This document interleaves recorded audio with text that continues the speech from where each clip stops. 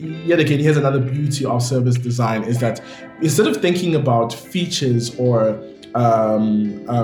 different aspects of the experience, we have to think about the entire experience, because that's how the customer experiences it, right?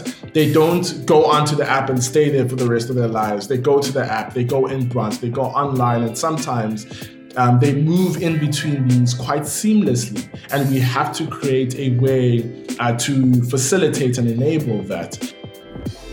Hello guys, welcome back to another episode. Today we are speaking to Frank Ogagba. Now Frank and I met a couple of years ago at one of the big financial corporates in Sandton City.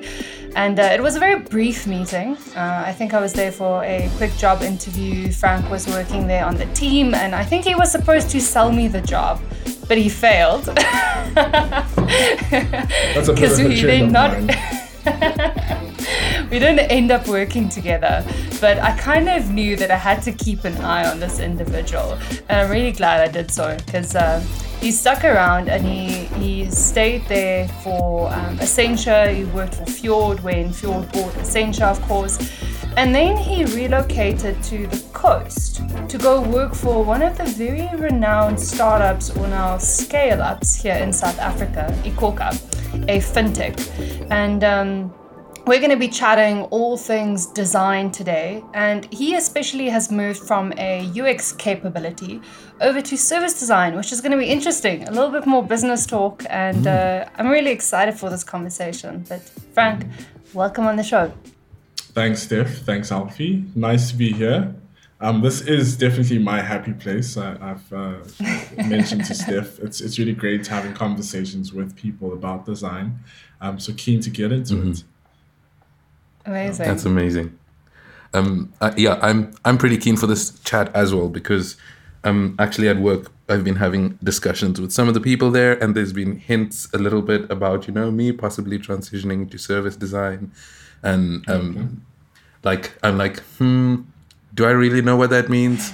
Like I know on paper, but what does that mean for my day to day? So I'll be trying to get some of the down low from you.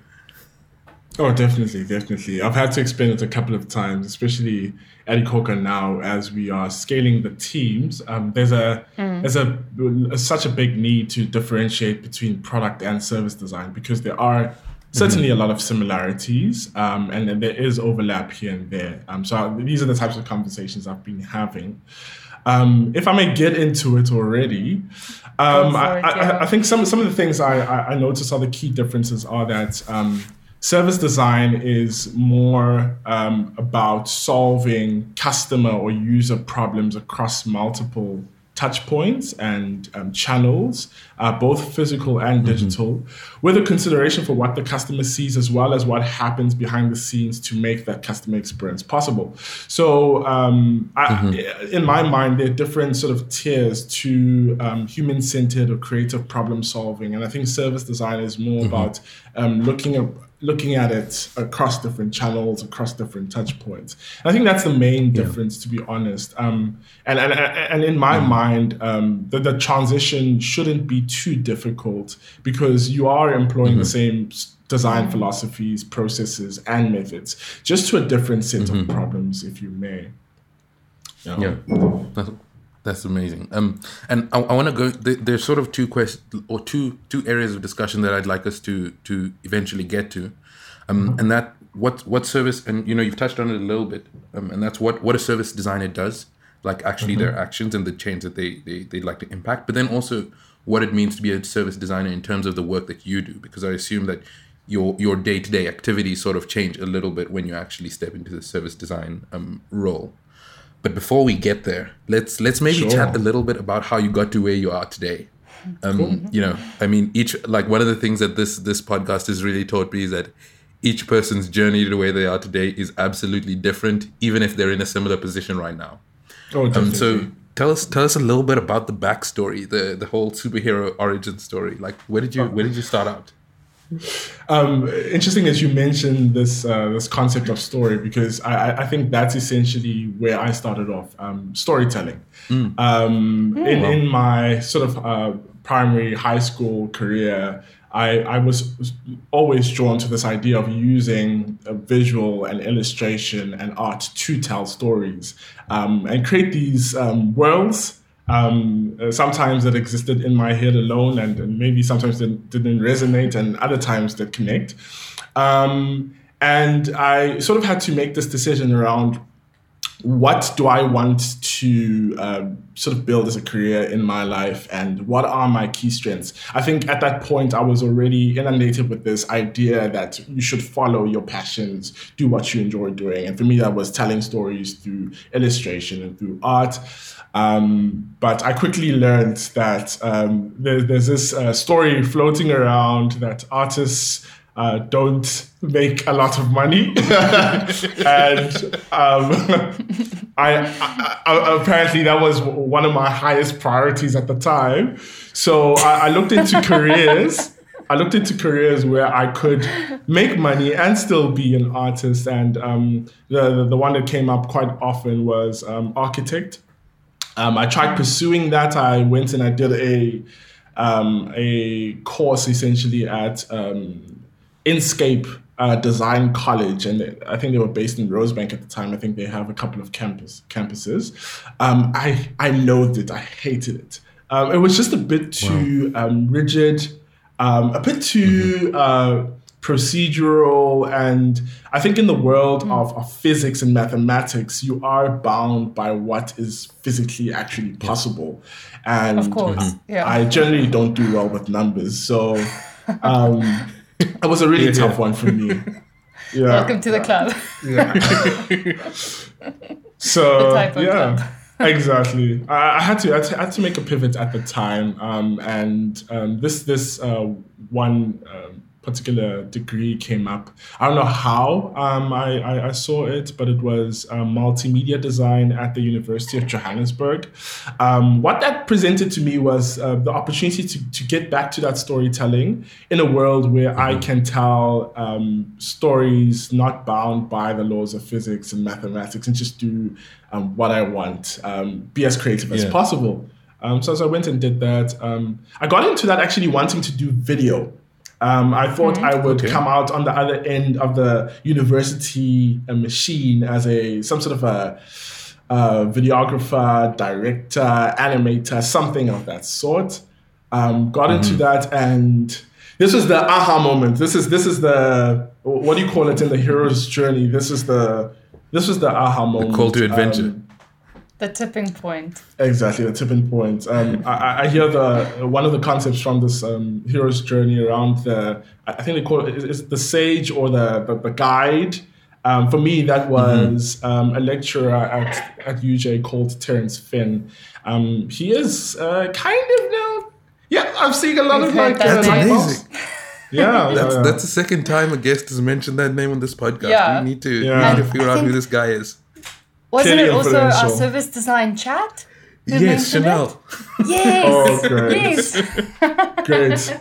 So Terence Finn clearly is producing a lot of service designers and design thinkers. Exactly. That was a tipping point for me. I remember getting into this module. It was around design thinking and human-centered design, and then for the first time, I saw storytelling become a method for problem solving. And that was amazing for me. For me, storytelling is about illustrating, bringing to life ideas and concepts that don't exist yet in the world. It's about mapping, it's about idealizing, painting pictures. And in human-centered design and design thinking, a lot of it centers around how might we illustrate or bring to life what the insights are. How might we bring to life what the current experience is? What is the story of our users? What story is a customer going through, and what are the pain points within that story? And then sort of taking that method and using creative methodologies to essentially ideate on new stories and new experiences and new solutions. And for me, that was such a humongous light bulb moment. And I fell in love. I thought to myself, this is actually what I want to do. with my life.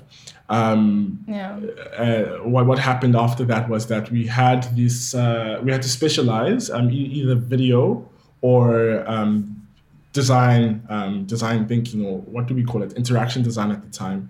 We called it interaction design, and it was a no-brainer for me. I went for interaction design, and that's where it began. That's where my career began. After that, it was just a matter of finding the right businesses to work in, doing UX and doing more of it. And from there, I think there's another sort of pivotal point in my story. Got into a business called Big Brave. Did a little bit of front-end dev. It was a small design house, so you kind of had to do everything, design and dev. Yeah. Felt an urge to do more UX design, being the thing that I fell in love with. Went to free thinking, where I had the opportunity to do more of that. And I think something clicked for me in that space. I really recognized that we were solving problems, yes. As a UX designer, I was solving user pain points within interactive interfaces, right?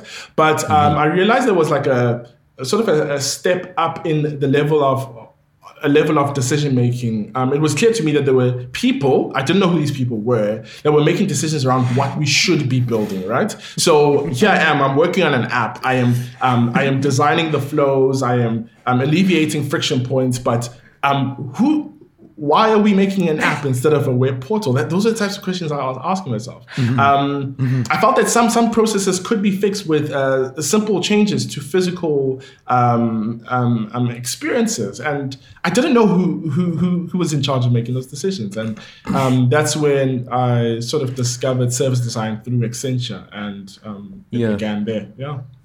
So it's hilarious at what you're saying, because I feel like I went through the exact same thing, and that's what eventually led to me leaving free thinking at ABSA. It's almost like the level of resolution that you actually have impact sometimes is already too far down to solve the real problem.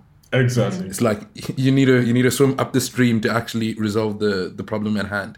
But there's something that I want to roll back to a little bit that you mentioned, and that was when you're talking about how storytelling allowed you to almost illustrate a problem and then sort of ideate on a possible solution through the storytelling. And I think that's something that's so important, because in some sense, that's almost what separates humans from all other animals.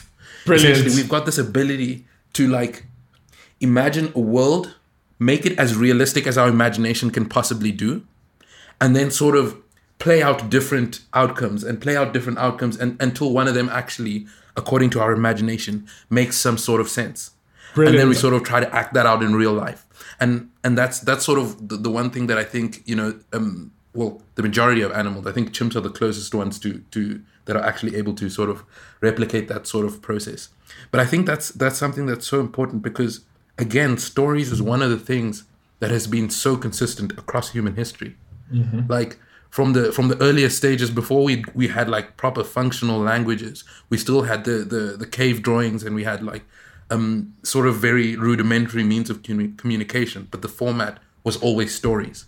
And it started out as drawn, then it got into spoken stories, and then we got into writing, and then we eventually have gotten into technology and all of these other amazing things. But at the end of the day, like the fundamental unit of the communication has always been stories. And I think that's one of the things that really speaks to creative people. Yeah, definitely. And I want to actually also touch on that Alfie and Frank. Frank also said using story to solve a problem. And I thought that was quite an interesting way of putting it, because usually when we think about storytelling, it's either to illustrate the story of a solution we already have, the idea of, to obviously communicate that to whoever the audience is, or it's to tell a story about the past. But generally, story is not referred to when we think about story can help us frame a problem and be a tool to find the solution. And I find that so interesting that you said that. Yeah, definitely. I think these are all very brilliant points. And I'm just speaking to some of the points that have been raised. One of the books I've read that I think have been most influential in shaping my thinking was this book called *Sapiens*. I'm actually looking at it right now by Yuval Noah, who's essentially a historian, and he speaks about how one of the most distinct aspects or attributes of Homo sapiens is our ability to tell stories, and the way we conceptualize worlds that don't exist in our heads, and we communicate them, and it goes viral across different cultures and societies, and we sort of create things that don't really exist in the world. So it's really amazing how storytelling is a tool for change, a tool for remodeling the world, a tool for seeing the world as it is and seeing it as it should be, and maybe even envisioning things that don't even, might not even physically be proven to exist. And then working towards these idealistic goals and visions. And then I think as a species, we do strive towards new frontiers, new spaces, new realities, and it always begins with some sort of a story of what's wrong and what should be. So it's identifying problems, creating a story around that, and also coming up with solutions and creating stories around that. So for me, I think given that framework for thinking, it really just does make sense how our industry has come to be, and some of the strengths that I think designers bring to the world of problem solving. And I think the one sobering reality is that we as designers are not the only solutionists. We work with multidisciplinary people who are bringing different perspectives to the stories that we are building. I think our unique value is in our ability to tell those stories and make those stories go viral, because we use pictures. And I'm using all these metaphors and analogies, but in my mind, a picture would be a service blueprint, for example, or a wireframe, or a storyboard. And these pictures go viral because they're easy to understand. They tell the story quite clearly. They are easy to communicate to other people. I think they have the makings of what a good story should be. Yeah, that's so true. And one of the things that I think also is really, really amazing to sort of sit and think about is that regardless of our specific discipline, like the story is almost where all our disciplines come together, because it's the one thing that's sort of common to us. And one of the things that I think, one of the areas where I do think designers fall short a little bit is we tend to not really look to understand the stories of the other players, the other sort of solution people that we work with in multidisciplinary teams. And I remember earlier in my career, before I'd sort of worked a lot with the developers, I always used to feel like they were making my life unnecessarily difficult. It's like I'm just here trying to make this, this text have a gradient on it. And then they're like, no, that's impossible. That's going to take us 3 or 4 days. And I'm like, why? It's going to make it look so beautiful. But when you actually take the time to, sit down with a developer, talk to them about what they do, try to understand the challenges that they're trying to overcome. And you sort of engage with them at the level of the story that they experience. It sort of opens a whole new world, and then you can start to collaborate at an equal footing, and eventually the outcome from that is way better. It's much more effective, and the both of you can sort of feel like you're not fighting with each other the whole time, because I think that's like a very typical or archetypal situation between the whole design developer relationship. Yeah. Sadly. Exactly. Yeah, definitely. And I think it does that archetypal relationship between dev, design, it does persist in some ways in this sort of transition to service design. I think they're always these 3 pillars that tend to be true. And I think these were constructed by IDEO, the design thinking agency, this idea around, in order to build some sort of an innovative solution that works, it has to consider what's desirable to a user which tends to be our strength. It has to consider what's viable for businesses, and it also has to be something that is feasible, that can be built, right? I think that conversation between those three pillars do persist. In the space of service design, we are building these omni-channel experiences, but it's not worth the business's time if it's not going to be profitable or make the business money. Yeah. It's also not worthwhile if it's not, we can't build it. So there are always going to be these ideal stories that we want to tell about what the most desirable solution should be for our users. But if we can't build it, is it really worth it? And I think that one of the unique challenges is in taking these ideas, these concepts, and these solutions, and breaking them down into something that we can deliver in increments, and improve the world sort of in increments. And it is a challenge, because as the idealist, you're always wanting to get to that ideal situation. You always want to get to that that solution, but coming back to something that I have sort of loathed, the reality of physics and mathematics and time and effort and tech, you still have to bring it into the world, right? Yeah. It's just the reality. Back to reality. Exactly. Don't we hate that? Yeah. I want to touch on something that or an observation that I find quite interesting, which is all three of us have experience working in consultancy, and also consulting in environments where teams are big, the stakes are big, the company itself is big, the money flowing through in and out it's big sums. And now we're all three working for scale-ups. And why I find that also interesting is, when you work for a consultancy, especially when you're consulting to a very large established brand or business, design has already proven to be impactful, and the value of design is almost already understood. I mean, we all know companies pay a lot of money to consultancies to have designers there. So the business understands where design fits in and the value of design. Where when you step into a space of either a startup or a scale up, that's a little bit different, which means us as the designers stepping into that space, our job becomes a little bit different.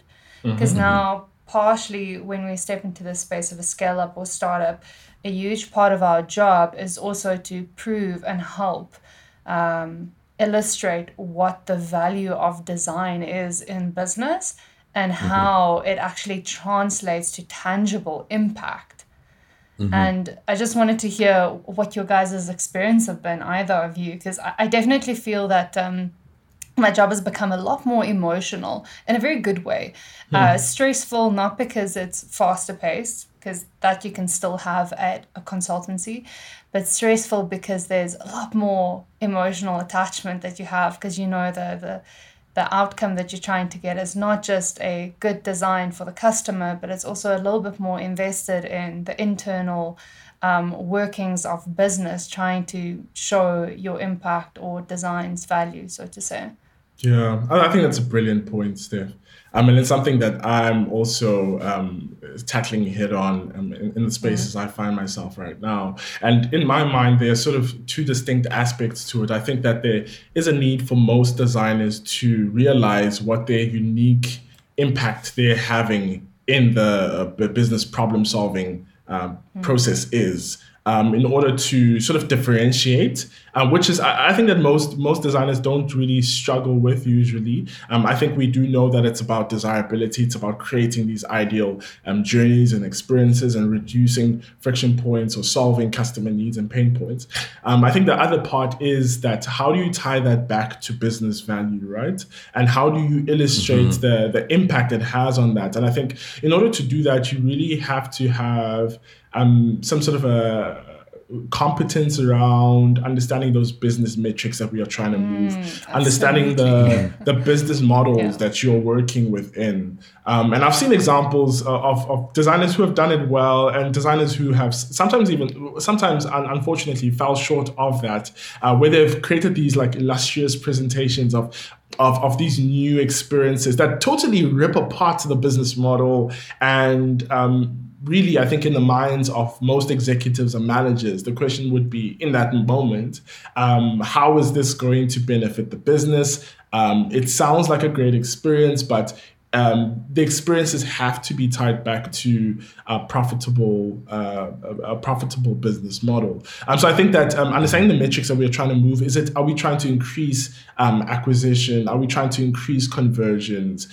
Do we want to increase the lifetime value of our users? What are those business metrics we're trying to move? And what is the business model? And I think that going into an organization such as a startup or scale up, it's easier to get closer to what the actual business model is. What brings this business money? What brings us revenue? And I think that that's a great starting point for a opportunity where a designer can ask themselves, how might I use my craft to solve user problems and at the same time benefit the business and to add value to the business.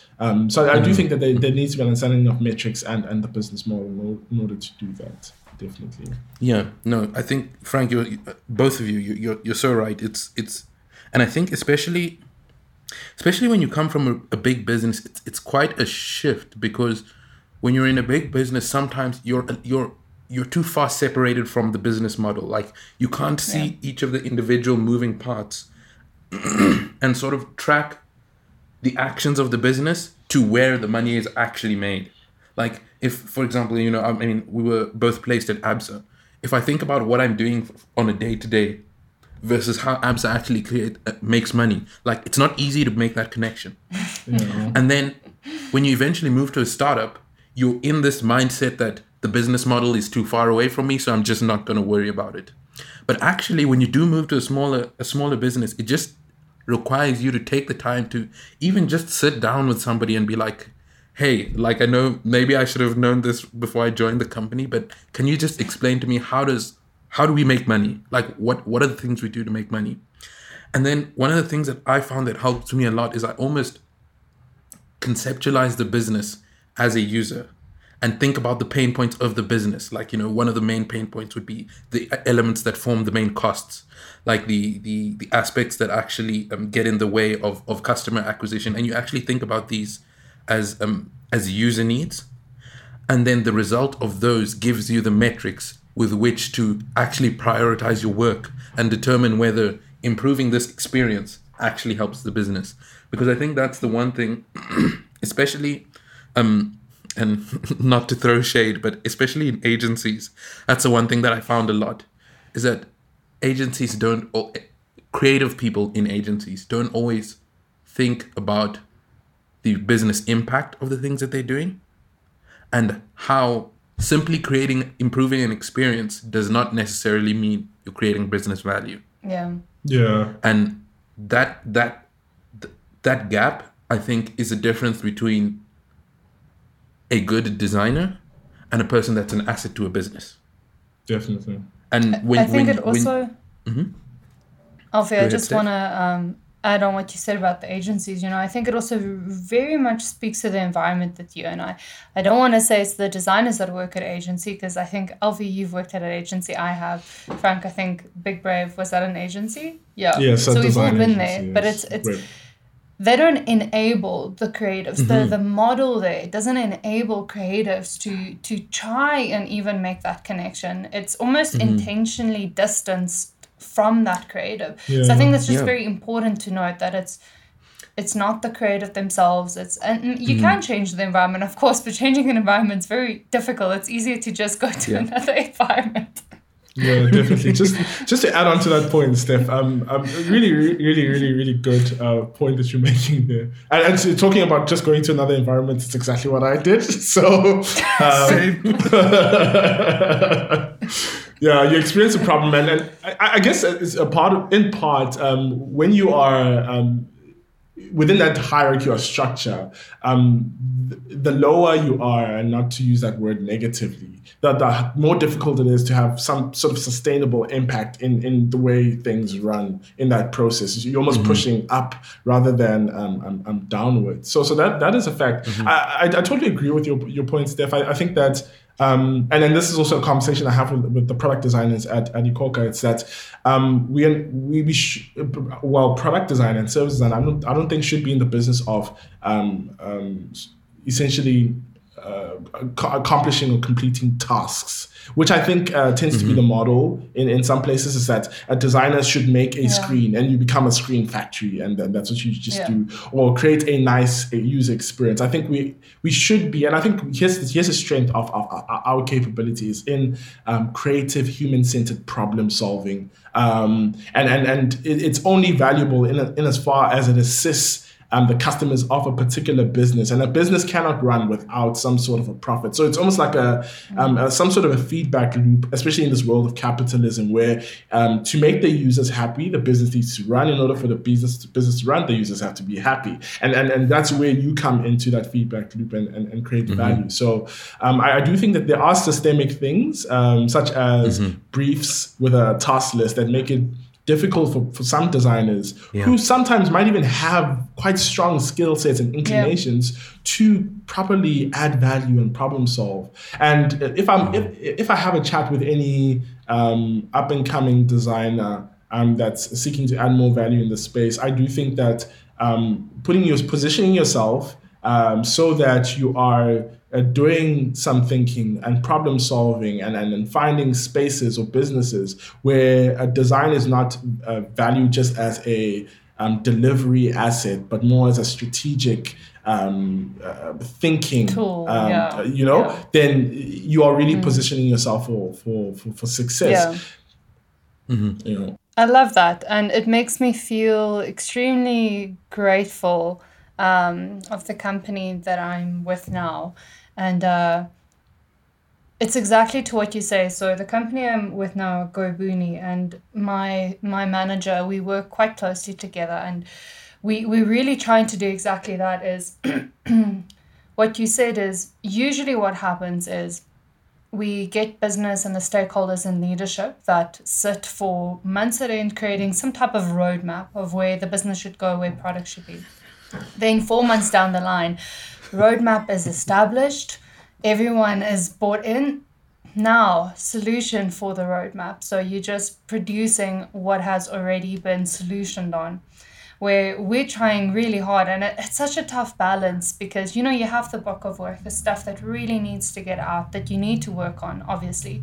But finding time and prioritizing that design is almost the thing that helps create the roadmap, that helps make the decisions, or at least challenge the things that even before the roadmap's established, we have the things that we can take to those conversations to enable questions and stories to, okay, cool, here's the roadmap. Now that design's already thought about as well and can be used to help create that vision, not reactively, but more proactively, so to say. And that's definitely the way the environment is set up.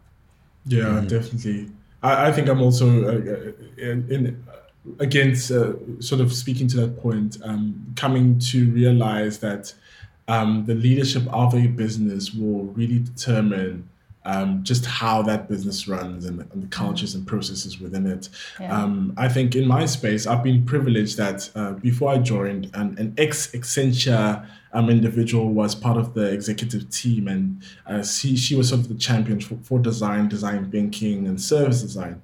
And I was essentially the first design thinking hire in the business. It was sort of spearheaded by her, and it made it very easy to be included in those conversations, because at that executive level, there was design buy-in. And in some spaces, it might be more difficult. But in our space, it's really such a privilege that design is part of defining the roadmap, defining what problems we are solving, identifying opportunity areas in market, in user experience and defining that. And it sort of happens at different tiers, because you might identify this huge problem to be solved, but how you solve it is another question. What features and functionality you build out. And we're working towards becoming a little bit more efficient at that in the business. But we definitely had a great starting point with design leadership at the executive level. That has been quite a nice privilege. So there are a number of things that we can kind of go off on, but when we kind of first started the conversation, there were two questions that I was hoping to kind of float by, and the first was about the sort of the impact that you aim to make as a service designer, and we've sort of touched on that quite a bit. But the second was about what your actual work looks like, because we've been speaking about strategy and making pictures, but for anyone who doesn't do strategy, when people mention strategy, it's just like, oh, so like you're making presentations and talking to people, and that's sort of like the sum total of what people exactly the sum total of what people understand. So can you tell us a little bit about like some of the core activities that you sort of do as a service designer, or as an individual looking to transition into service design? Like, what can they expect? Like, what is their responsibility? Like, what do they need to bring to the table? Okay, cool. I'm going to take it a phase at a time, and maybe walk from the beginning and where some of those starting points are within the process. So in my space, service design is primarily the desirability pillar within the product team and the product leadership team. And the product leadership team reports to executive. I work quite closely with a product manager who is essentially the viability pillar within that team. And we work closely with the chief technology officer, who's essentially playing the role of an architect who plays the feasibility. Can we actually build it? What actually makes sense from a scalability perspective? And we sort of have this ongoing conversation around what do our users want? What's the best experiences? What's good for business? And as we go through the financial year, the way in which I contribute to this conversation is starting with there are I think in my mind two to three ways that we are given some sort of a strategic direction. I think one is the something's burning input point, which is we are seeing a drastic drop off, or we are struggling to retain our users, or our acquisition has gone down, and that essentially becomes an alarm bell that prompts some sort of problem solving. We have to solve that problem. How do we solve the problem? And that kicks off the process. That's one aspect. Another aspect is more sort of opportunity identifying and very large scale strategic directions from the business. And that's just the beauty of business leadership, is that their mandate is to foresee what the industry looks like, or what they want Ikhokha to be in the industry, and give us some sort of a direction around where we should be heading, some sort of a strategic direction. How and what we do, I think a lot of it is defined in that creative, human-centered problem solving. Within the tech space, they have their methods. Within the product management space, they have their methods, and it's an ongoing conversation. So I'll say problem or pain points, something is burning, and also opportunity areas. And my role within that is to use design thinking to facilitate how might we solve that problem. So I framing that challenge, and then doing some form of observation or research to understand why that problem exists. So a lot of the data will tell us what's going on. A lot of the times, execs will tell us what we should be doing, or a list of the potential opportunities. And understanding why, who, how is what the qualitative and sometimes even quantitative research will allow us to do. So that's part of of my role within that process. And I do not work alone. I do have currently a research analyst that does a lot of really the heavy lifting, and she's such a brilliant person at what she does to do that understanding. And we move through the various phases of the design thinking process. I think the key difference in my space as a service designer is that a lot of the outputs of this insights, ideation, and validation will be very, very high level. So we might identify that there's an opportunity in a specific solution or solution concept, such as we need a way to give our customers some sort of insights into how their business is doing, and compare that to what's happening in industry, for example. That's very high level. How it works, what functionality needs to live within that, that's still I'm not defined, but we have identified a problem area, or we have identified an opportunity within market, and we are coming up with ideas to solve it. In most cases, if it warrants, we might need to go into some sort of a service blueprinting to understand what needs to happen from an organizational, operational level to enable that type of an experience for our users. So we will service blueprint and come up with the customer journey, take a look at what happens backstage to enable that, what data and metrics do we need to be tracking against that new and improved user experience. And sometimes it does lead to a little bit of a change in operational models that enable that. Sometimes it leads to a change in the architectural processes and structures, and working quite closely with the architect to define what that should be. But that's the level at which we define our solutions. And a lot of times that leads to a year's worth or 2 years worth of solutions to build within the product teams. And the product designers sort of take over from there, taking those service blueprints and turning those into tangible solutions for our users and customers. So it's a very tiered approach. It starts with some sort of fire burning opportunity being seen, and then sort of distills into a solution that the product teams then begin to detail and build. Yeah, amazing. I think that's quite interesting.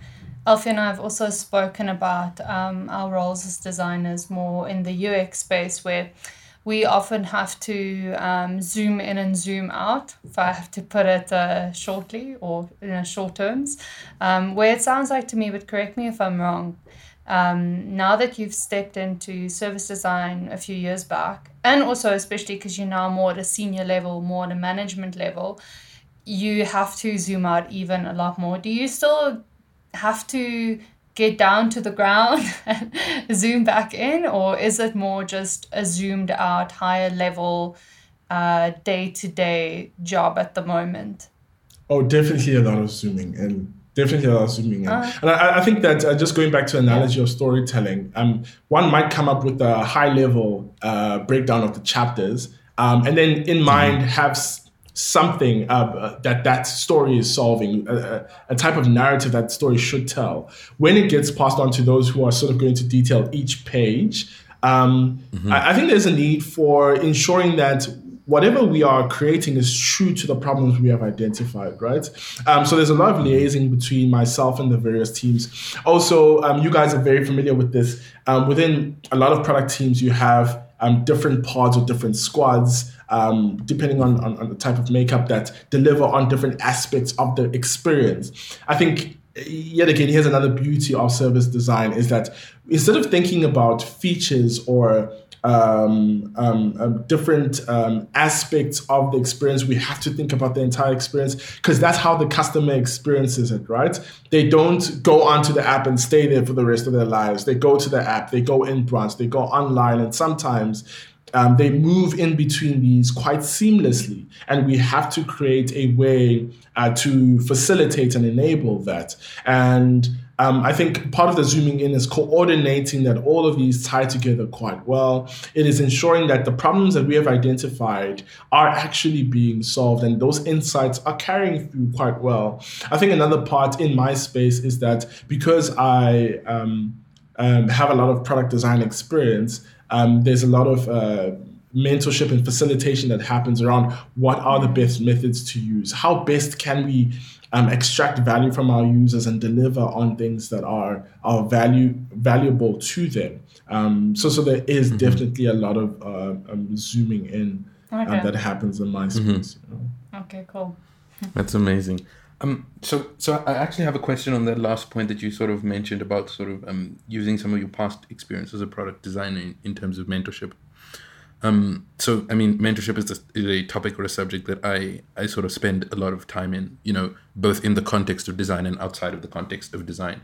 But what I wanted to ask a little bit from your perspective is like, do you, firstly at the moment, do you have like a specific mentor? Because one of the things that I think quite a little bit about right now is once you start to step into like a mid to senior level, the amount of people who are more experienced than you in your field decreases, like that you work with directly. And, you know, eventually it gets to a point where you're the most senior person in your discipline. But I'd assume that you still need some sort of like mentorship or some sort of guidance, be it around career, be it about how to solve specific problems. So do you at the moment have any sort of either a mentor within the business or outside of the business? What does that actually look like for you?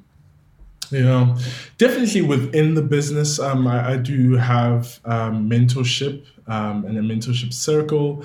I think that the shape that it has taken now, it has moved more away from design mentorship, which I had a lot of back at Accenture, into the space where I think that within the startup, we are presented with a very tangible problems in the industry.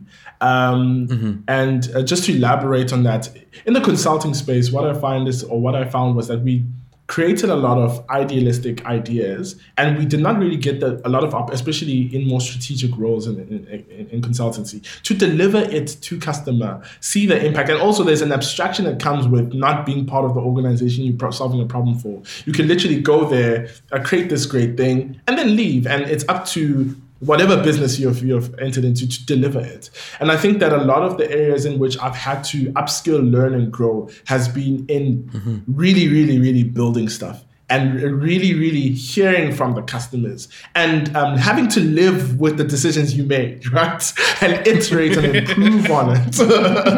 So yeah. It's fascinating. We're dealing with business owners who really depend on our business for their essential, their salaries, the monies that they use to live. And when that is withheld for some reason or not, it really has an impact on them. So you are a little bit more closer to human impact, and that brings with it a lot of challenges. You're also close to a business that is striving and wanting to grow and extremely competitive in the space, and that brings with it a new set of unknowns. And I think that I've been privileged enough within the business to have mentorship from people who have been doing it for a while. And I think that the unique thing I'm learning is how we marrying design to the growth of a business, to a sustainable business, to sustainable operations. I can no longer toss the hot potato and skip. You know, I have to stick around and see it through. Yeah. So it's amazing space. All right. Well, you know, I think the only thing I hate about this conversation is that unfortunately we are on a clock.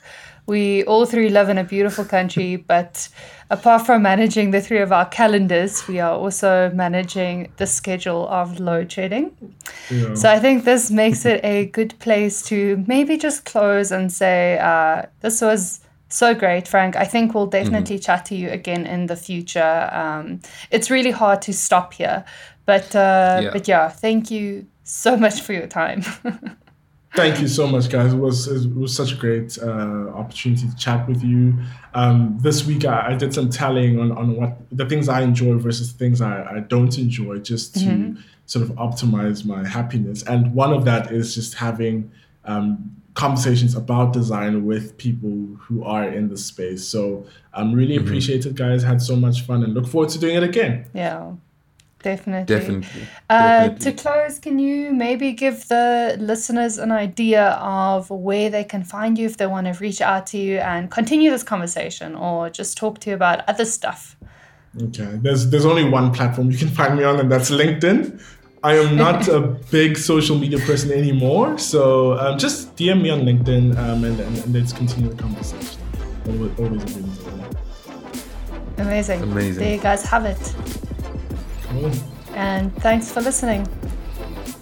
Frank, I just want to say thanks for chatting, and I'm definitely personally going to be reaching out to you. I really enjoyed this conversation, and I kind of get why people at Free Thinking sort of thought we might be somehow related or connected in some kind of way. I think it finally makes sense. Yeah, definitely. But thanks for your time. Yeah. Cool, thanks guys. Cheers.